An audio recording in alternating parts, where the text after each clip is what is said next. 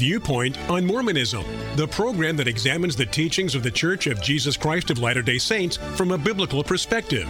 Viewpoint on Mormonism is sponsored by Mormonism Research Ministry. Since 1979, Mormonism Research Ministry has been dedicated to equipping the body of Christ with answers regarding the Christian faith in a manner that expresses gentleness and respect. And now, your host for today's Viewpoint on Mormonism.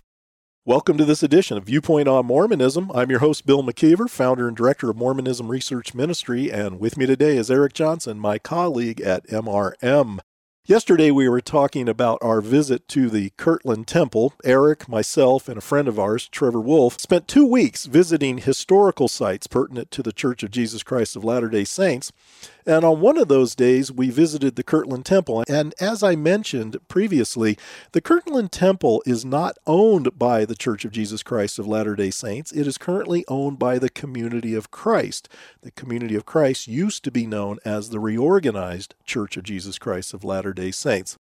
We had a very nice young man, a guy by the name of Braden, our tour guide, who was not a member of the Community of Christ. He was not even LDS. He claimed that he was non-denominational, even though he was attending a college that is owned by the Community of Christ. That really confused me. I wondered, why is he doing this if he's not a member? I guess he was just trying to earn some money during the summer. I don't know.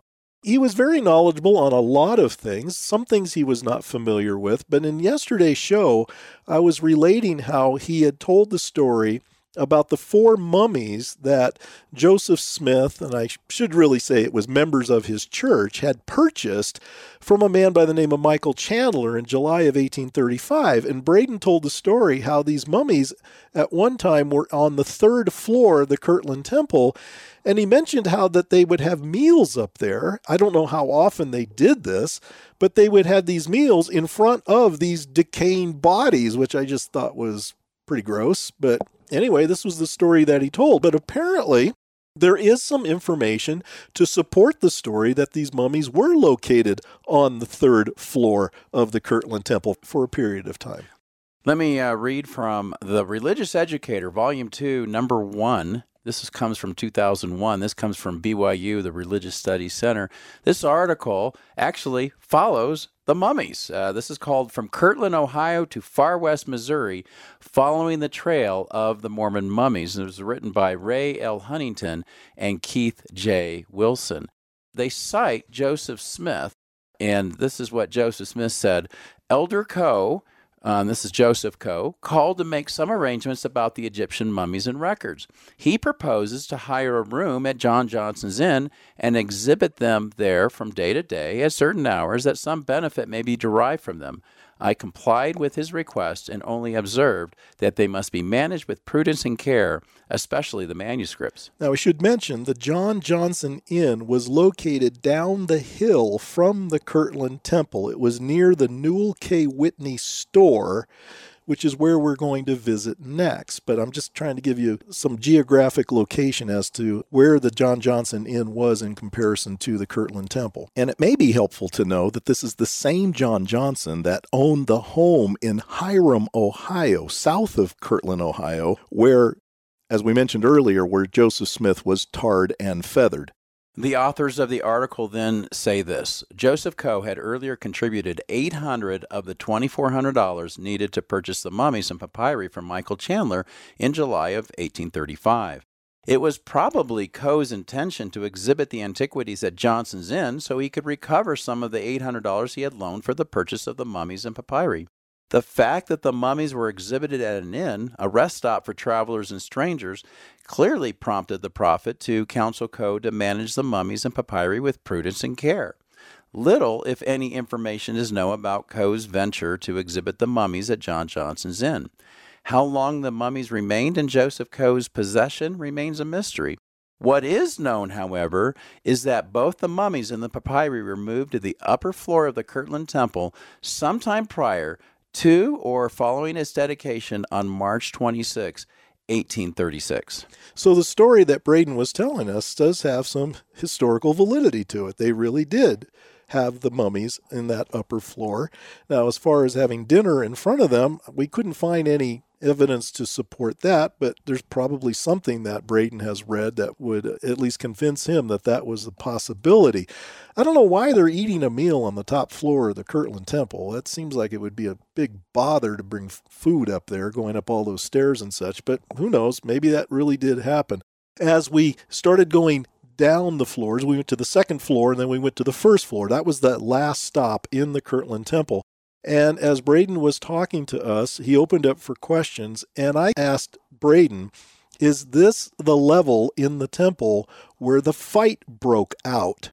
A lot of people probably are not aware, but there was a fight, a riot, as it has been described by some, that took place on the lower floor, because Braden did confirm that we were in the room where this took place. And it had to do with some disagreements that some people in the church had with Joseph Smith, even though Joseph Smith was not there at the time. His father was there at the time, but there were certain people who had a very strong disagreement. And this is around the time of the failure of the Kirtland Bank, the anti-bank as it was known. A lot of people lost money, and Joseph Smith looked very bad because he had this bank. It was unchartered. That was a controversy in and of itself. A lawsuit was presented against Joseph Smith. He ends up losing that lawsuit, but there's still a lot of controversy over should he have lost the lawsuit. It's a very confusing time, but still there were a lot of harsh feelings going on among some people in the church and some who had been kicked out of the church. And what happens is this disagreement takes place on the bottom floor of the Kirtland Temple. Now, Eliza Roxy Snow, who would eventually become a plural wife of Joseph Smith, talks about this riot or this skirmish or this fight on the lower floor of the Kirtland Temple. And this is what she writes, and this is recorded in the article that I cited earlier. Soon after the usual opening services, one of the brethren on the west stand arose, and just after he commenced to speak, one on the east interrupted him.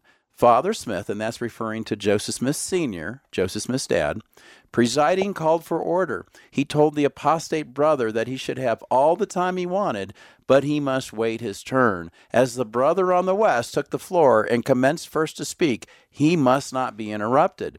A fearful scene ensued, the apostate speaker becoming so clamorous that Father Smith called for the police to take that man out of the house, when Parrish, John Boynton, and others drew their pistols and bowie knives and rushed down from the stand into the congregation.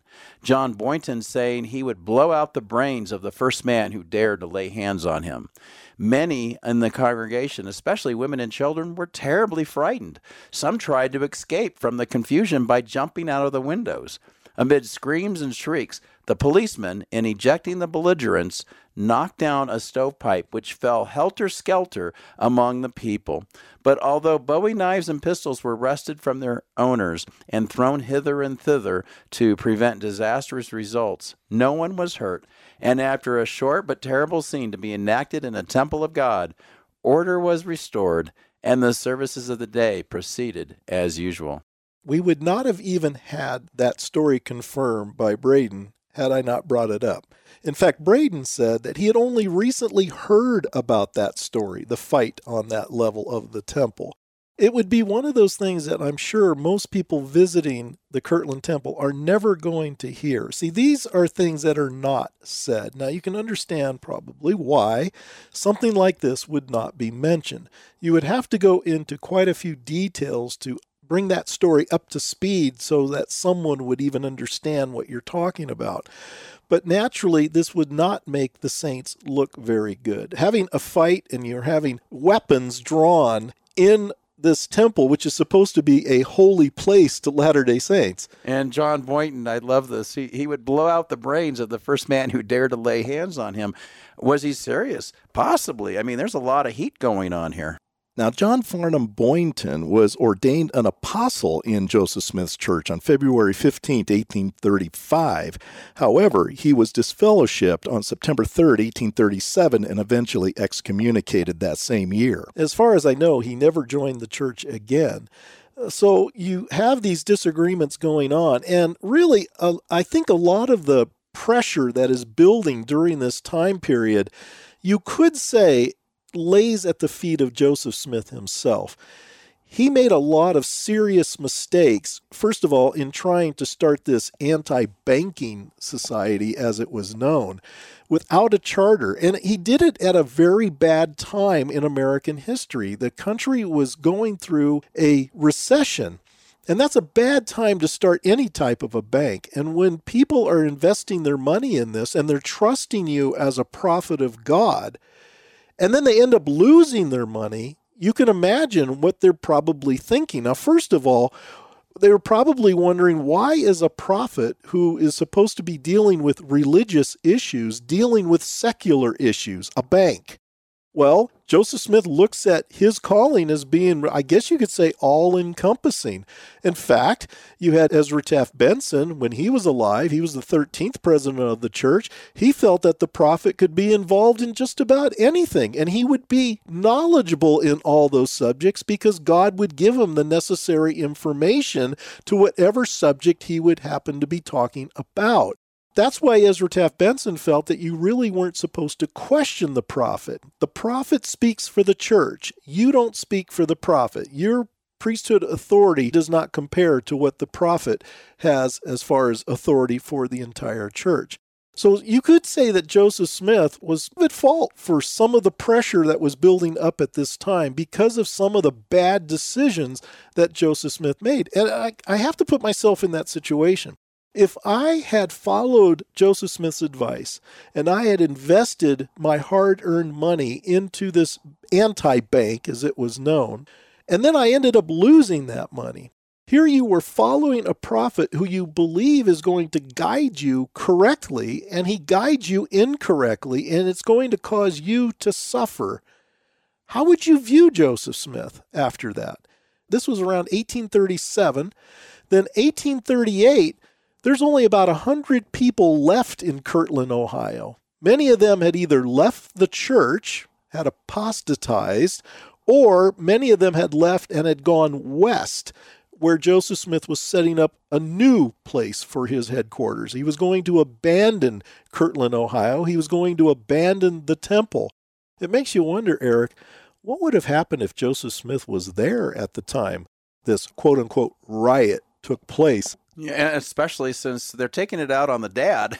Joseph Smith is in Toronto visiting brethren there, and when he comes back, Joseph Smith is not happy about this, and there's going to be heads that roll, but he might not have been able to have stopped violence against him because they had guns and knives. Joseph Smith's father, of course, was the patriarch of the church at that time, so you can imagine if Joseph Smith was there, how they probably could have taken out their frustrations on him personally, and when you've got weapons involved, that can make for a very bad situation.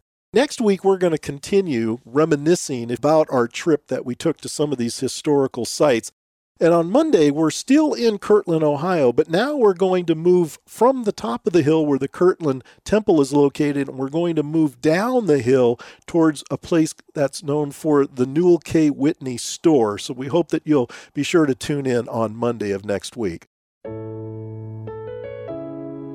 Thank you for listening. If you would like more information regarding Mormonism Research Ministry, we encourage you to visit our website at www.mrm.org, where you can request our free newsletter, Mormonism Researched. We hope you will join us again as we look at another viewpoint on Mormonism.